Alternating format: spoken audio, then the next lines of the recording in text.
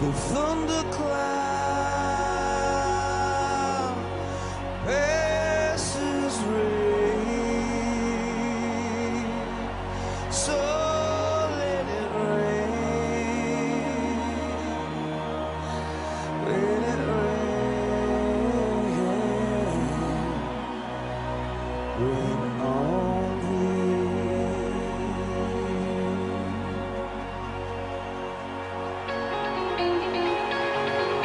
Daly, forecheck. Kept in by Westfall as Sanderson almost had a drive. Shot by Bailey, he scores! And it's 2-1 Boston.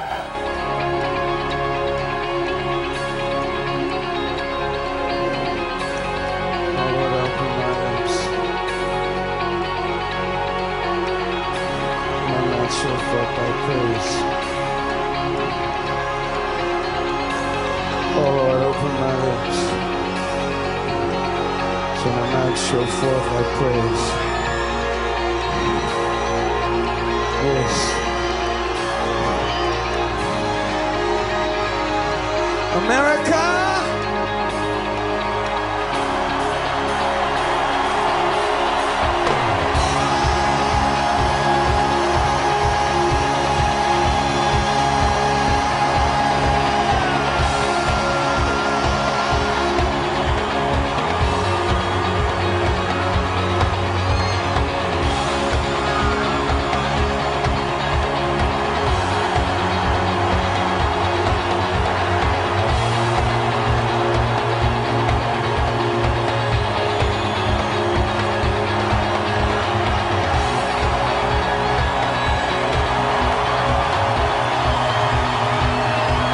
If that doesn't give you chills and, you know, maybe there's a little dust in the air with your eyes after listening to that. And I remember listening to the first time. Of course, that's the Super Bowl halftime show by U2, 2002, when the Patriots won their first Super Bowl. And it just seemed to all sink in all together. There was, you know, only a few months after 9/11. And, of course, as we record this, we are on the eve of the 16th anniversary of September 11th, 2001, and the attacks. And we're going to dedicate this show to that and to all who were affected by it, for those who lost people.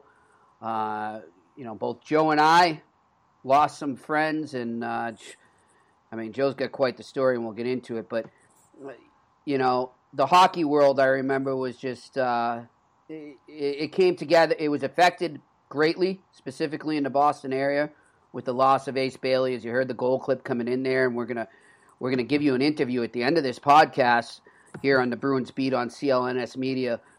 We're gonna give you an interview I did with Russ Conway from Murphy's Hockey Law, but which we might not be able to use there just because of scheduling difficulty with Ian Moran and Terry Ryan and myself. I've been under the weather for like a week. I was in the hospital. We'll get into that later, but Joe, you got a chance to listen to it, and just really a fun interview. And I don't mean to, maybe fun's not the word because we're trying to remember somebody and honor them, but that's what Ace Bailey was. And as you heard and our listeners will hear at the end of this show, Ace Bailey, who was lost along with Mark Bavis on Flight 175 in United Airlines, and I guess your former college roommate as well, on the same flight. Ace Bailey was a prankster, it sounded like. He was a joker, and you know, it's good. I like to, every year on this day, I like to remember him and remember all the people I lost in that type of way. And I hope as we do this show and we tell our stories, we can, you know, bring a laugh, bring a chuckle, bring a smile to those who were affected by those attacks 16 years ago today, Joe. Yeah, that was, never going to forget that day. I mean, it was, I guess I'll get into it, and then, so I was working at Comcast, and, you know, you work and whatever, and then you hear, you got a TV in the lunchroom, and you hear a plane hit the Twin Towers, and we're like, yeah, whatever, you know, well, that sounds crazy. And then you hear all the, social media was around, but it wasn't like it is today, right? So there's very little of it. I think, if anything, I mean, if getting an email, that was kind of social media at the time. Hearing that we thought it was a single plane, we thought, then we heard, we went into the the cafeteria and looked at it, and then you saw the other plane hit. And it's like exactly how my day went. It's crazy. Yeah, you knew exactly what it was. And then you're hearing like rumors, when it hit Seattle, when it hit this. And then, when it hit the Statue of Liberty. I mean, you're hearing everything. It's crazy. And then, my dad they were both in Boston, actually, because my dad had a doctor's appointment. And, after that, you couldn't, the phone lines were tied up. You couldn't get anybody. It was scary as shit. And then, so that happened on a Tuesday. So on Friday, I'm driving home. It's been just emotions, period. They're doing a roll call who passed away. And I heard my friend Brian Kinney, who I went to UMass Lowell with from 91 to 95, and him and he's like my first friend I made in college. He worked at his dad's gas station in Lowell. I always saw him walk between North and South Campus, and I'm like, give this kid, a ride. He's, it's raining out or whatever. So I picked him up, and then we started to strike a friendship, and the dude was like the nicest guy in the world. Those people like, did you get dropped down from heaven because you're like the nicest guy, nicest person ever? Like, everybody liked him. He worked his father's gas station. He put himself through school. I mean, admirable as hell, all this stuff. So I heard his name, and I'm like, nah. What happened is we lost touch after, sophomore year because he went into finance, I believe, and I went into marketing. So, but, he was part of your life, the first friend you made in college, right? Because that's an awkward time. And all that stuff. You just try to get your ground, if you will. And then, I heard his name, and I'm like, no, it can't be Brian, no way. So I knew he worked for the, what is it, TD Water? No, it's not something Waterhouse at the time. I can't remember the name of it, but the law firm. Uh-huh. And then I called them, called the hotline. They're like, oh, that was him. And I'm like, oh my God. Like, I was devastated. I was like, because he's like the nicest guy in the world, like, as I mentioned. And I was like, it hit me hard now because everybody's like, now you knew somebody. You know what I mean? And then I couldn't go to for whatever reason, I just couldn't get down to the remembrance. It was just too hard. Even, the service for him. I don't know why. Maybe it was selfish of me, whatever. But a year or two later, I found out that his wife was pregnant, when he passed, but then she lost the baby, which was just, you couldn't get any more horrible than that, right? And then working a little, 2005, I actually went down to New York City to go see the Bruins versus the Rangers at MSG, which was a great time. But, of course, I had to make time to go to Ground Zero because I've never been there. And, of course, at that time in 2005, they're still digging the hole out, still getting the girders out and stuff like that. Still, 4 years later. And, dude, I can't tell you how powerful that was. And just emotional tears and all that stuff. It was, it was, you went down there and said, that you're thinking of them. And then every year, it's still, you still have the emotions come back. And not only, of course, him, but the 3,000 Americans we lost that day in D.C. and PA and, in New York. Horrible, horrible, horrible day. Yeah. I'm with you. I just hope a lot of kids out there, or whoever that wasn't really around or they don't remember or whatever, just remember that that's when, the darkest of times, the greatest of people come out, like what's going on with the hurricanes. That's when the real good side of humanity comes out during the worst of times. So it is, and unfortunately, it takes those times to remind us that it's still there. But and we want to also, to anyone listening down south that's been affected by first Houston and now Florida.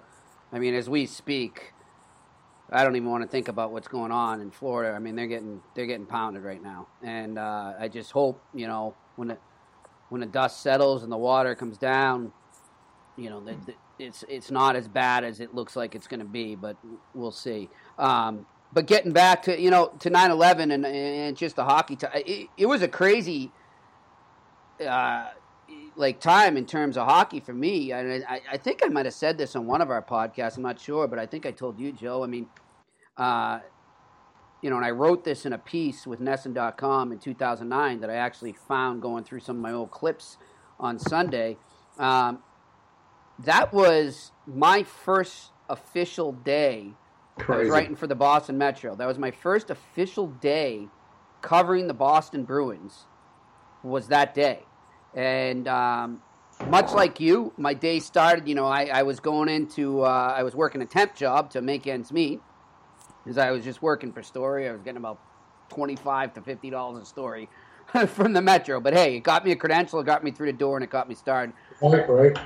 But that was my first day, and I hear about that first plane as I'm driving over from Arlington, Mass. to Watertown, and I'm listening to WAAF, and I just remember, I'm not sure if Lyndon Byers was on there at that time. He might have still been trying to make it in the NHL, but I was listening to Hillman Show, and they're like, whatever, some bonehead got shit-faced out of his mind and decided to get behind the wheel of a plane and hit the World Trade Center. And I'm just like, I don't care how messed up you are. It's pretty hard not to avoid.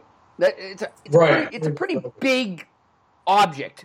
And I'm thinking something's not right here. And I get to the office. I was at this place called, what's it called, Media Map. And ironically, Matt Kalman, who covers the Bruins, he's got his own thing going. He works at 98.5 The Sports Hub at times too, and NHL.com.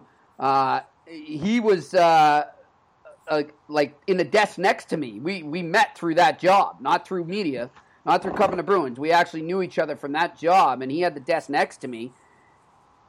And he's listening to Howard Stern as I get to the desk, and I'm like, what the hell's going on with this? And he's yeah, they think it's just some idiot. I'm like, it can't be some idiot, Matt. Come on. I mean, this has to be on purpose. And he's like, well, how are they going to do that? And I'm like, I don't know, but, it's too big to miss.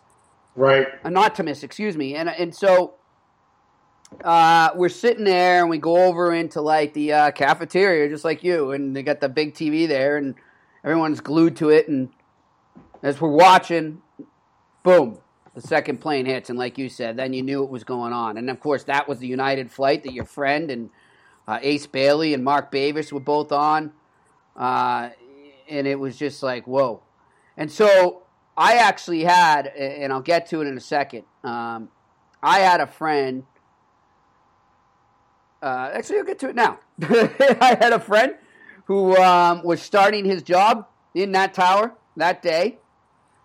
He was one of my UMass friends, UMass Amherst, Dave Rothenberg. He's from New Jersey, and he's probably the only Yankees fan that I'll ever like. And he was starting a job in the tower, and I'm like, oh my God, he's in there. So I'm trying to get a hold of him. I'm calling and calling. I can't get through. And then, of course, everything went down. The phones went down and what have you. And I'm like, God, he's in there. I mean, oh my God. And I can't concentrate. And nobody can even do work, And it's a temp job. And I'm already been excused to leave at noon to go to the first day of Bruins training camp that day. So then I say to my boss, I'm like, look, I don't even know if I'm going. I don't know what I'm doing. I'm a mess. My friend's in that building right now, and I don't know what to do. I can't get a hold of him. And she goes, well, I'm sorry to hear that, Mr. Murphy, but you're going to have to get to work. And I'm just like, really? Thanks. I'm pretty sure Wall Street just shut down. I'm pretty sure everything in the world is shut down right now. And our job is to call people on this call list that you give me, this godforsaken call list, because that's what it was. It was like a call center type job, and we had to call. Yeah, and we had to call and try and get like big companies to sign on with us to advertise. And of course, that was sort of the internet was still really starting to get in. And I'm like, nobody's going to pick up. She's like, well, you'll just have to find out. Now get to work. And I go, well, guess what? I'm leaving. If you want to fire me, go ahead. And she goes, if you walk out that door, don't come back. And I go, fuck you. And I just walked out, and that was that. And so I'm driving up, and I remember I'm driving up 128 towards Wilmington. And I'm just about to get off in the Burlington-Wilmington exit there by the old, I don't know if it's still there, the Showcase Cinema. And the Bruins, PR calls and says it's canceled.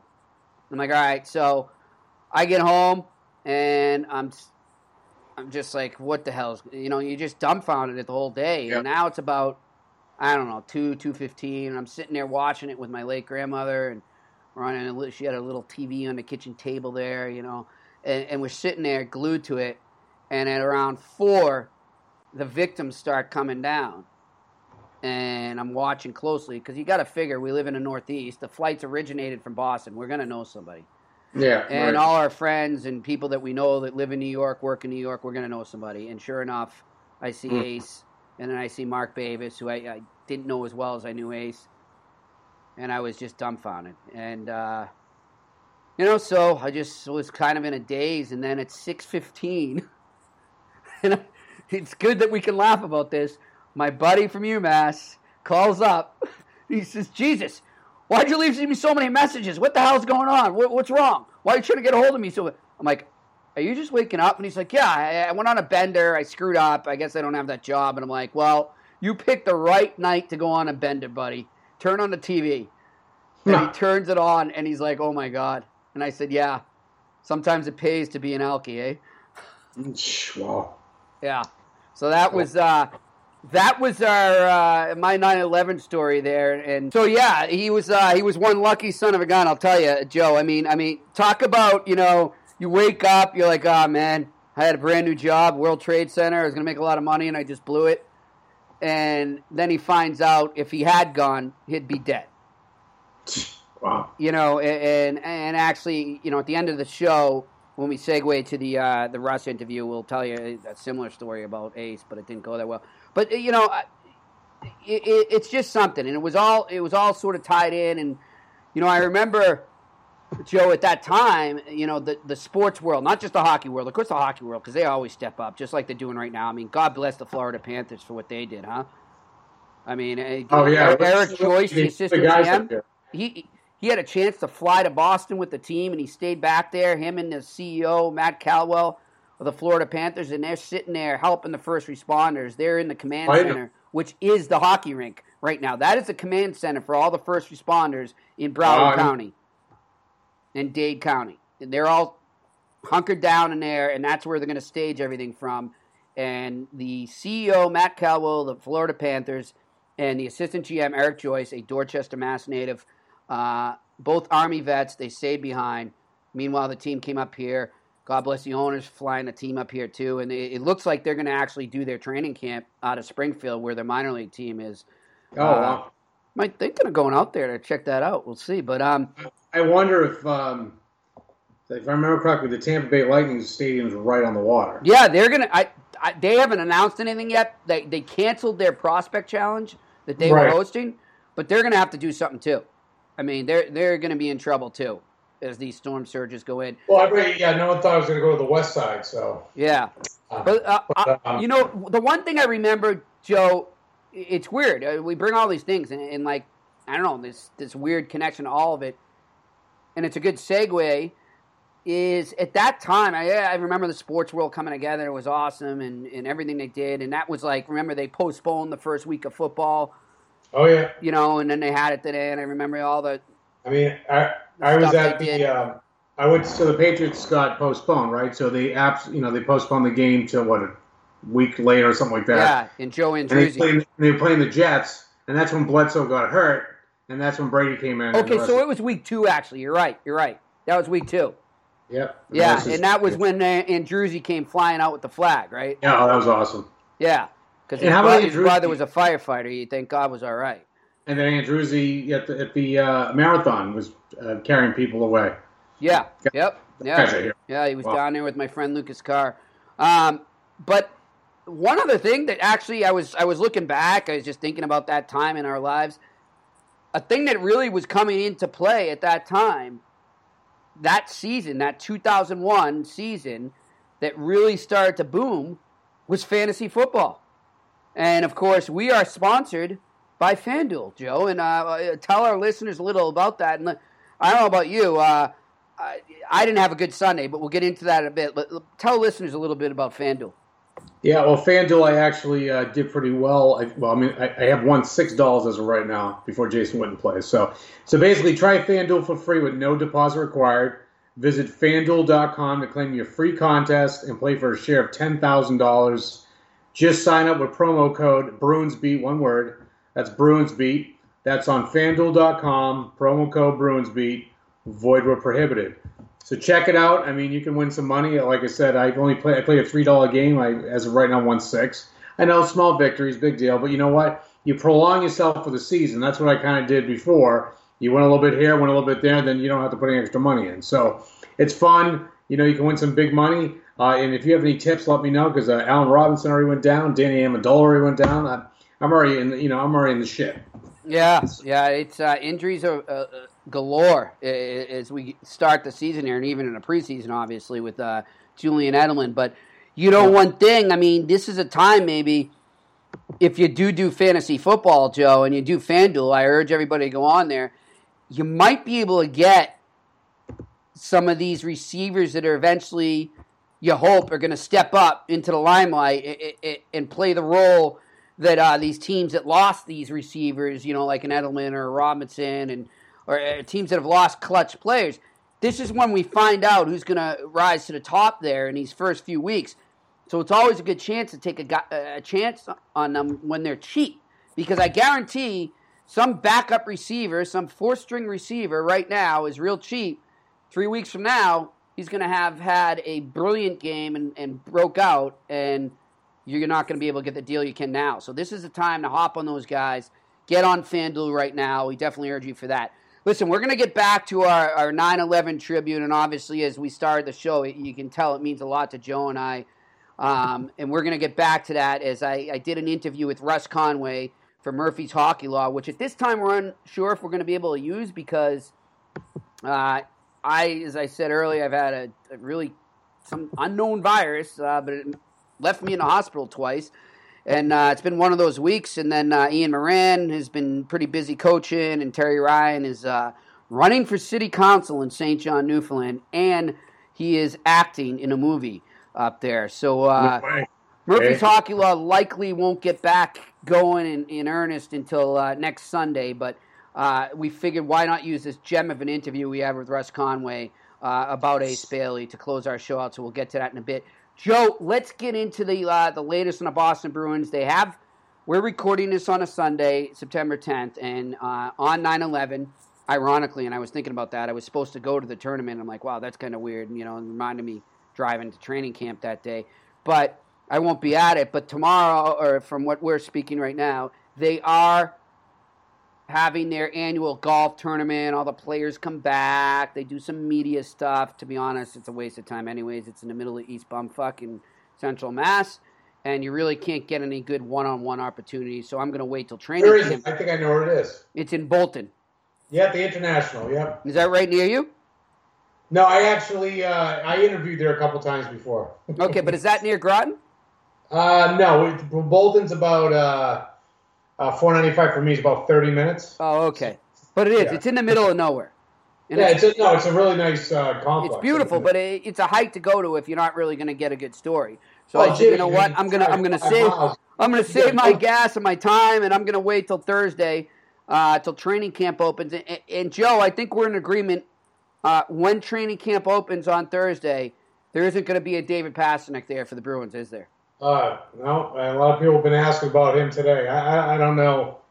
As I said, I'm just sick of this shit. It's drawn out crap again. I heard they were working on an 8-year deal, but still $6 million a year, which I don't know is really accomplished anything because he's still not getting his money. He's getting years, but he's still not getting his money. So, I mean, I think he should get probably 7, right? I think around there. I think it's his market value. But if they're not going to budge over, another $8 million, I mean.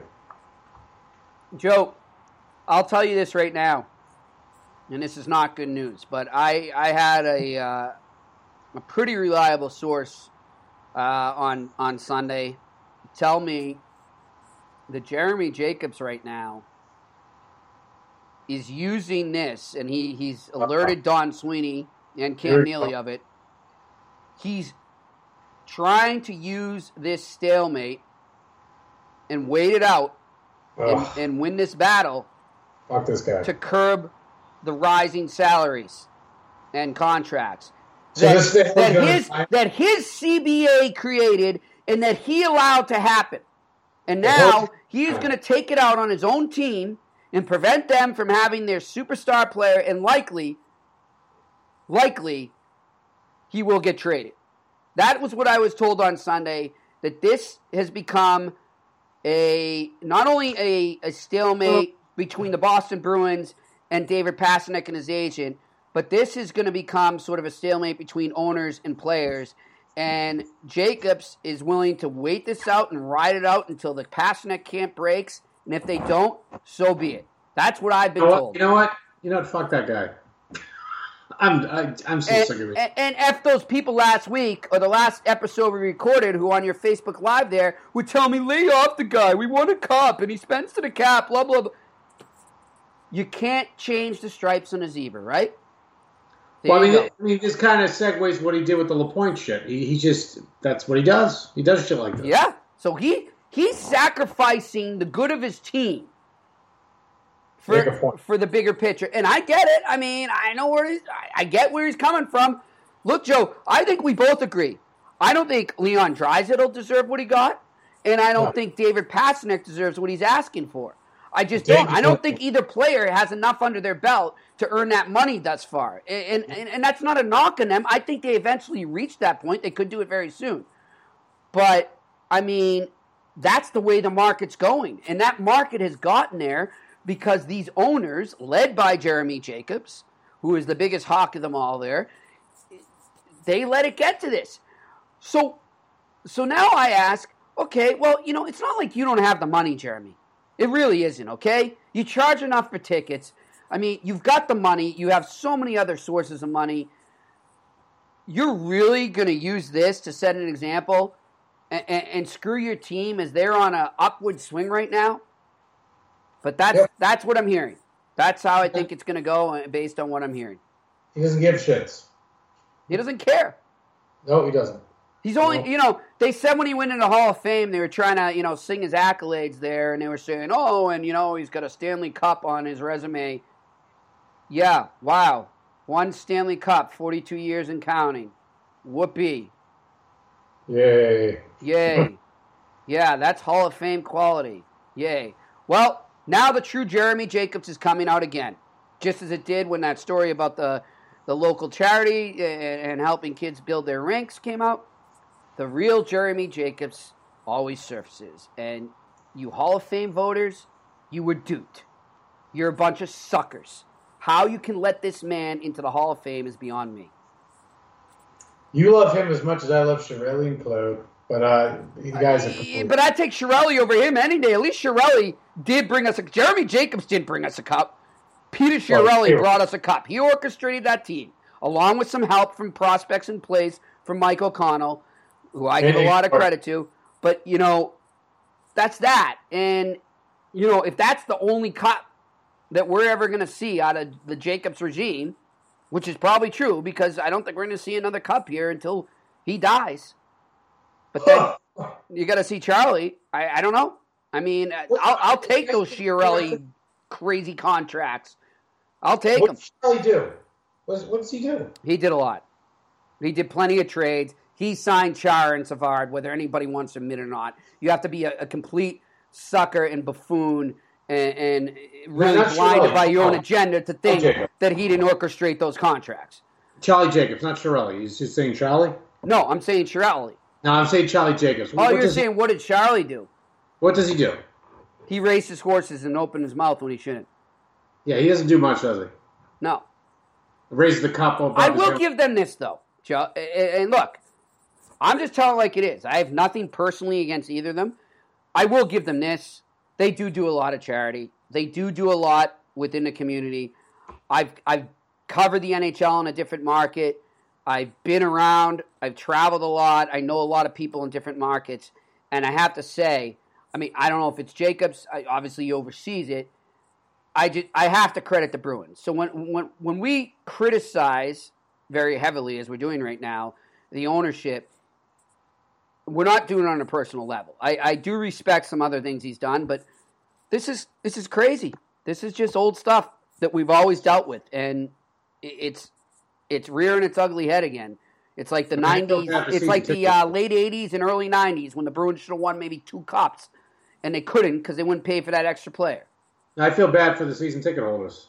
Yeah. I mean, what do you get, really?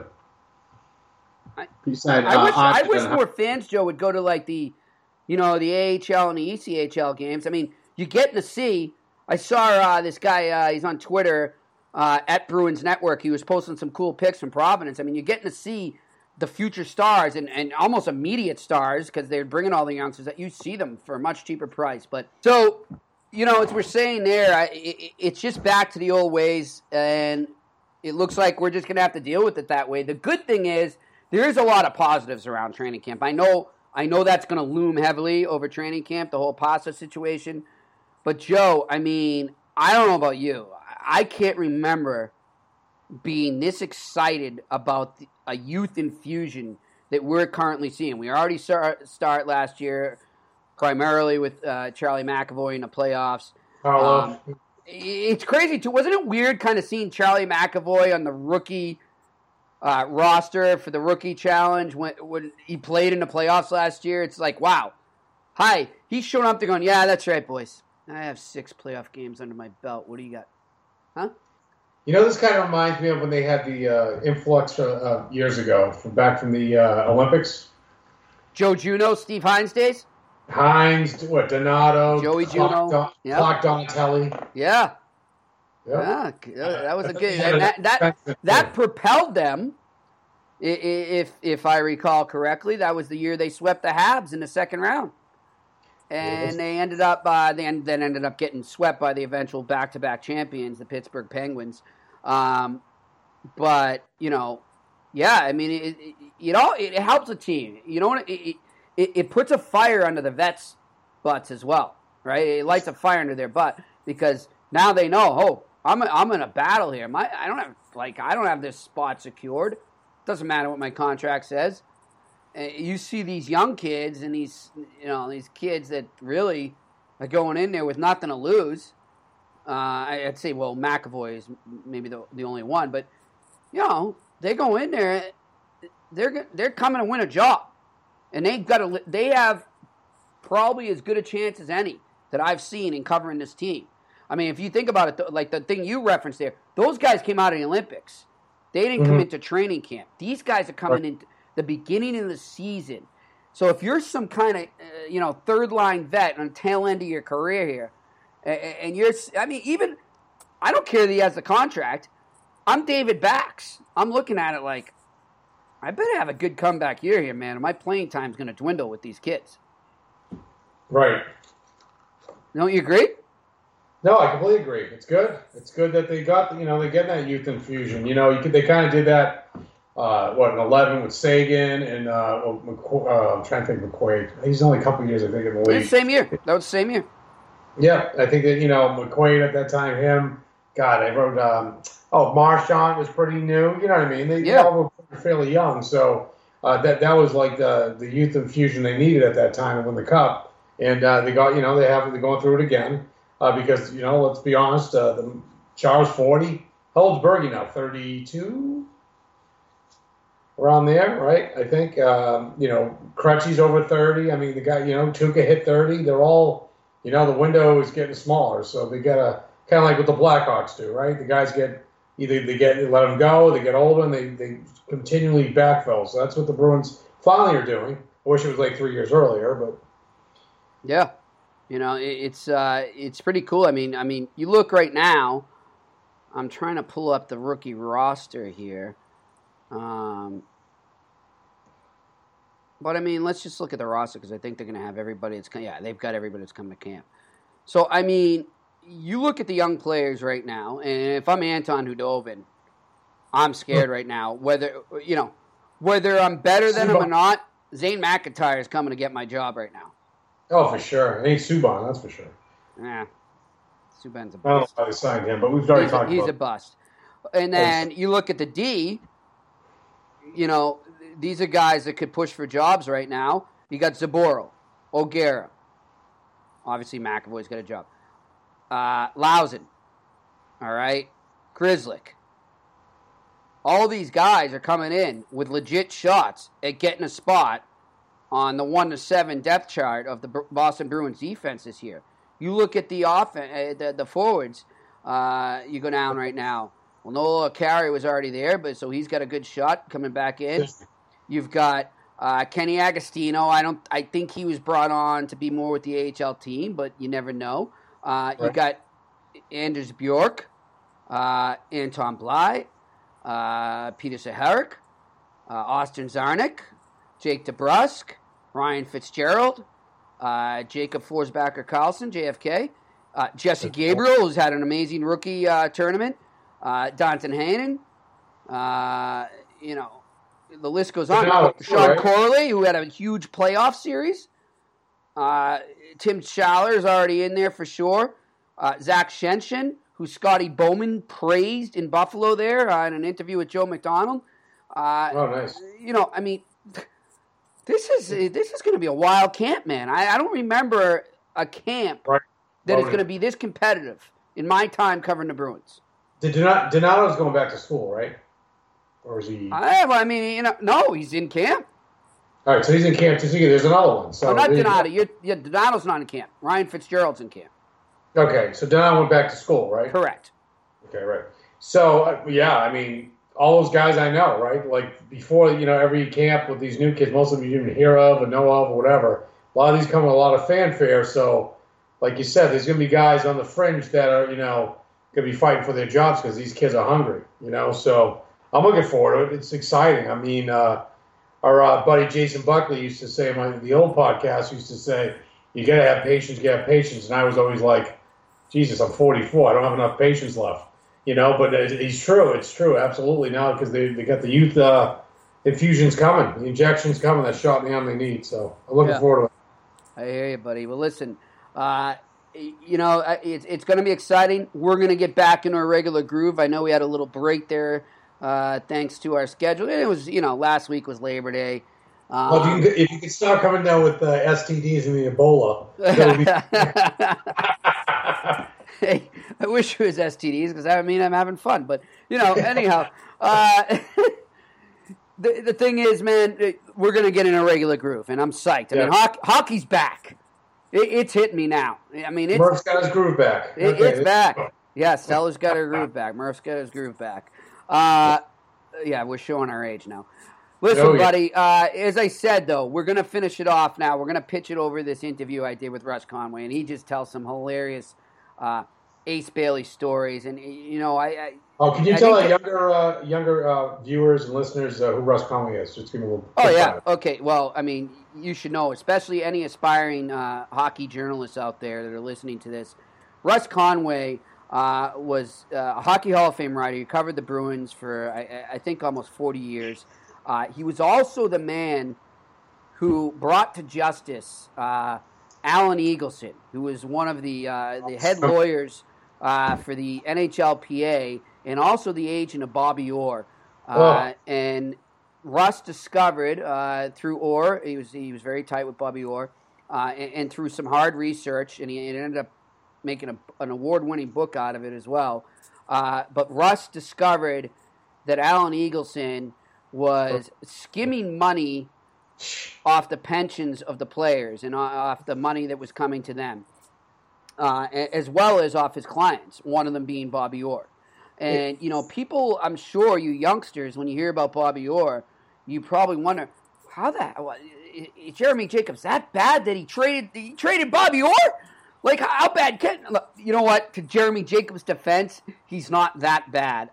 Jeremy Jacobs, much like everyone else involved, was completely and utterly duped by one Alan Eagleson, who lied not only to the Bruins, but also to Bobby Orr. He went to the Bruins and said, Bobby doesn't want to do this deal, and then he went to Bobby and he said they don't want you and all this, and both were lies. And Bobby was supposed to get part of the team, wasn't he? Yeah, and he didn't even tell him this. And so Bobby said, all right, let's do the trade to Chicago. Let's go. And, of course, by that time, Bobby was done, and he realized it and retired. How many games did he play for Chicago? Like 6? He didn't play that. Yeah, it's ridiculous. It's like an asterisk. But, this guy was the devil. He was a complete asshole, and he was stealing money from players left and right. And Russ Conway exposed this. And Alan Eagleson ended up going to federal prison because of it. So Russ is very much revered by a lot of NHL Hall of Famers and a lot of NHL greats and pretty much any NHL player up until about 1995 to 2000, where he started to sort of phase out a bit. But he's still in touch. He's still in touch with young players. He's very tight with Patrice Bergeron. He still does a lot for the Players Association. Nice. And during his time covering the Bruins, the Big Bad Bruins, he became very close with Ace Bailey. You know, I'm not sure I really expanded on it earlier. My connection to Ace Bailey is I was working for the New York Islanders when I came out of college, 2000, 2001 season, living in Long Beach, New York, which was ravaged by 9/11 because they were all firefighters and cops. But I was working with the Islanders when I met Ace Bailey because I would check in the scouts and the media. I was the post-grad intern that would sit at that table and give the credentials. And, you know, I just remember the first time he came in, he detected my Boston accent and said, "I'm Ace Bailey. I played for the Bruins." I said, "Oh, yeah. My grandfather told me about you." And he goes, "Did I drink with him?"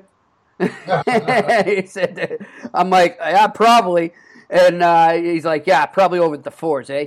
And so, you know, right away we hit it off, and he would come in and he'd joke with me and would just talk, and he would bring us to bars after the games, and he'd try to set me up with the female interns all the time and be like, "Hey, this Murph guy's a great guy. You should really go for him." He was great. He's just an awesome guy, and he always took time for anybody. You know, Right. I told him what I was trying to do, and he'd always follow up and offer his help, and God bless.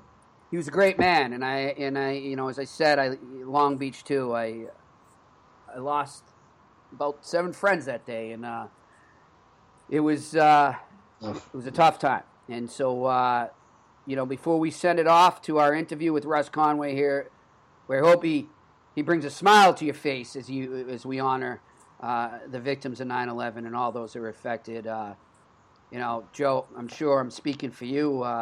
This one goes out to them. This goes out to your friend. I'm sorry for your loss, Joe, and Same here, yeah. sorry for everyone. And we also want to send our thoughts and prayers and let everyone in the eye of the hurricanes know that you're in our thoughts. And God bless the Panthers and the Bruins and the Red Sox, what they did on Sunday, and Right. and everyone else chipping in down there to the first responders. We salute you. So here, we'll send you off with this Russ Conway interview. This has been another edition of the Bruins Beat. Enjoy. And we are joined here by Hall of Fame hockey writer Russ Conway, covered the Bruins in the NHL for many years. And with 9/11, the anniversary now coming up, we thought it would be nice to reflect back on a NHLer and a Boston Bruin, an Edmonton Oiler, a Stanley Cup champion, Ace Bailey, Garnet Ace Bailey, who was lost 16 years ago today. And joining me now, like I said, is Russ Conway. And Russ knew Ace very well, didn't you, Russ? Yeah, well, he's a good friend. I mean, not only a player to cover, but he became a very good friend. And what a wonderful person! Not just as a player. He was the type of player every team wants. And by that, I mean, he wasn't the most talented guy. He's smart, but he kept the room loose. He always he had great timing for a practical joke, telling a joke. He had a wonderful personality, always smiling, and both with his teammates and the media. He's a good guy. And I miss him. Every team wishes they had an Ace Bailey. Yeah, and I know one Wayne Gretzky, the great one, was very fond of him. Now, correct me if I'm wrong. Were they roommates, Russ? Well, at one time when he went to Edmonton at the end of his career, they were. Uh-huh. But, you know, you talk about him as a player. What sometimes, of course, today's fans probably wouldn't remember, but he played a big role in the 72 Stanley Cup here in Boston. Ace did. The year before, they had lost Game 2 to Montreal in the opening round after leading 5-1. They ended up losing at 7-5. And so the finals roll around in 72, and the opening game at the Garden, the Bruins are cruising along 5-2 early in the third period. Well, sure enough, the Rangers come back and they score 3 goals. it's under 3 minutes to play. I remember it like yesterday. Shaky Walton sprung Ace, and Ace looked like a rabbit at the dog track taking off. And he went in on Eddie Jackaman and at full speed. And scores the goal, keeps going right into the crossbar and the post. Oh, I mean, it absolute full speed. Well, he won the game, so I go to ask him a couple of things afterwards, and I'm looking at him, and I said, "Geez, that was a timely goal. How do you feel?" "How would you feel?" He couldn't even talk. He says, "I almost took my stomach out." I'll never forget it. But it was a big goal because they went on to win it, and of course they went on to win the series later on and win the cup. But Ace, you know, he was the type of player that would come through for you, if not with a goal or setting one up. He was physical, and I've always said that plane that crashed, I guarantee you, he went down fight. He went into that building taking somebody on. He stood up for his teammates and friends, and you know, he was a character. I mean, I could tell you 100 stories about him off the ice, but half of them I can't tell you. I mean, yeah, I know. You know, we were playing golf one time at Andover Country Club, and I remember it like yesterday. We're just starting out, and we're on the 5th hole. It was a scramble, hot fun tournament, and it was the boat hole. If you got a hole in one, you win the boat. And Ace is looking at the boat sitting over in the corner off the tee box. He goes over and looks. "Hey, come here, help me." And in it is this extra large cooler, stocked full of beer. He says, "Come on, I'll walk." And I said, "Where are we putting this?" "Right in the passenger seat of our car." We went around giving beer to everybody. He walked the whole course. It was supposed to be for everybody to teed off. You know, he wanted to be the one that was having the fun all the time. Another time we were at a golf tournament. We were going to play, I think we were playing on a Wednesday, and it was a Wednesday. And Steve Schubert used to have a tournament in Manchester, New Hampshire on a Friday. And I show up on Friday. I mean, we were at Andover Country Club on Wednesday.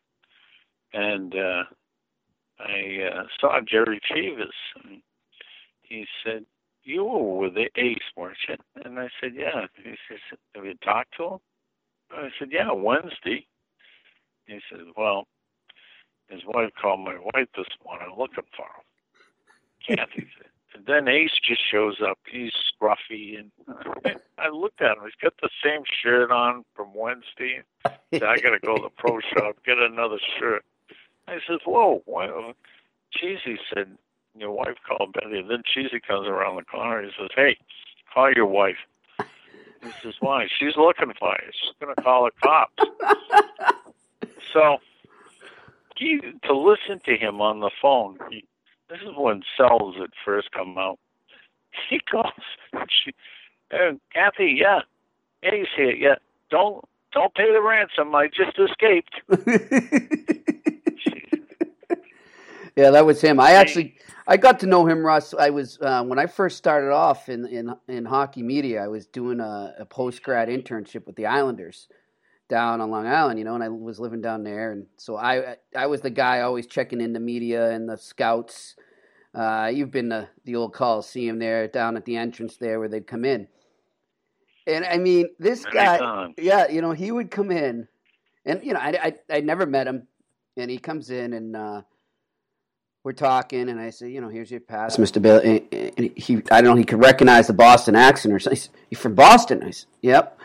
He said, "Oh, well, you know, I used to play for the Bruins. Garnet Ace Billy, nice to meet you." And the next thing I know, he's sitting there for about a half hour telling me story after story. And this is only the first time I met him. And then every time he would come in and have a new joke or a new story for us, he would take us across the way there to the, what is it, the Marriott that's right there where everybody would go to. That's right where it was. Yeah, Exactly Champions. Right. That's where we used to stay. We'd stay there and the Islander Hotel, one or the other. Yep. Yeah. And he would light that place. They all knew him. You know, everybody knew him there. And everybody would be in stitches the whole night. When he was scouting in fact, he was flying to L.A. when he was killed. But when he was scouting for L.A., he was the head pro scout. Mm-hmm. But every so often he'd go and he'd check out some players around here. So I saw him one night at a Loch Monsters game down in Lowell. And, you know, we went out afterwards, had a couple of brews, and he says, "Are you doing Bruins tomorrow night?" And I said, "No, I'm going to do one more Monsters game. The Bruins play on Thursday." So he said, "You won't see me. I'm going to Worcester. I got a nice Cats game. I want to see a kid there." And so a couple of days go by and go back to the Loch Monsters game. And, of course, they feed you before the game. I walk in, and there's Ace. And I says, "Ace, I thought you were going to Worcester." "Oh, I am, but they have better food here. I'll leave right afterwards." He was taking the food in the press room. He was having his meal there. Then he was driving down 495 to go to Worcester. Yeah, he's a classic. He's a character. I had a golf club. It was a driver called an Acer. ACER. It was a good stick. And Ace would look at my bag every time. He says, "You still got my stick? Let me use that thing." We were playing in Paul Stewart's tournament one time. He took the thing. I never thought I'd get it back. Then the next tournament, I saw him. He says, "Yeah, I bought one." He said, "That's a good one." You know, just played with it. Kept telling people he had the club named after him. He, like I said, you can go on and on. You know, when he first came up, I used to go to London, Ontario to their training camp. Uh-huh. And Milt was the general manager. Anyways, it finally comes down to cuts. And there was Ace, Billy Lazook, and I think Barry Gibbs. And he's finally going to send them to Hershey. The Bruins are going back to Boston. So Milt told the story later on. Milt kept calling Frank Mathers and saying, "You know, I sent you 3 pretty good players. Well, you watch them. One of them I'll probably want back up here, maybe 2. As it turned out, all 3 of them came up. But Mathers started calling Milt. "When did they leave?" "Well, they left like on Tuesday. And it's Thursday, and they're not there yet. Hershey, Pennsylvania. Then it's Friday. They don't show up yet." And Milt's saying, "What the heck is going?" They just paid them, right? You know, Yeah. You show up there, and that's it. Finally, they showed up at practice. It's a great story. It's folklore in the American League. The Ace had rented a convertible in London, Ontario. They stopped everywhere between London, Ontario, and Hershey, Pennsylvania, you could imagine. So they pull it up to the rink in Hershey, and the doors open. They drive in, they drive the convertible right in, right up to the rink door, right? Uh-huh. The Zamboni goes out on the ice, and there they are, honking the horn, right? Guys are coming over. "We're here." You know, the 3 of them, Larry, Moe, and Curly. Jeez. Jeez. I mean, he would do anything, Ace. You know? Yeah. He married a good woman, and they had a kid, Todd. He played for a while. Uh-huh. And, of course, now his legend lives on. You know, they made that Ace's place there at the hospital. Yep. And they have an annual dinner and everything. He was one of a kind you meet in your life. I miss him. He's fun. Every time you think of Ace Bailey, it leaves me. And I know others that were around him. Johnny Busick used to love him. Bobby Orr treated him like a brother. Eddie Johnson, Cashman. You smile every time you think of Ace. Yeah. And just a good guy, and certainly not to be forgotten. I'm hoping someday the Bruins do what Toronto does. Toronto retires numbers, but they can still be used by special players. Mm-hmm. And if they ever retired number 14, of course, you got Fernie Flaman. You could retire the two of them together. Mm-hmm. And there are some other numbers that qualify for that same thing. I would hope they would think of that. Because special guy. I'm glad you thought of him. This is, it's the right time, and hopefully there'll be more than you and I that think about him. Through, just like you always do, till the blue skies drive the dark clouds far away. And will you please say hello to the folks that I know? Tell them that I won't be long, and they'll be happy to know that as you saw me go, I was singing this song. We'll meet again, don't know where, don't know when, but I know we'll meet again some sunny day.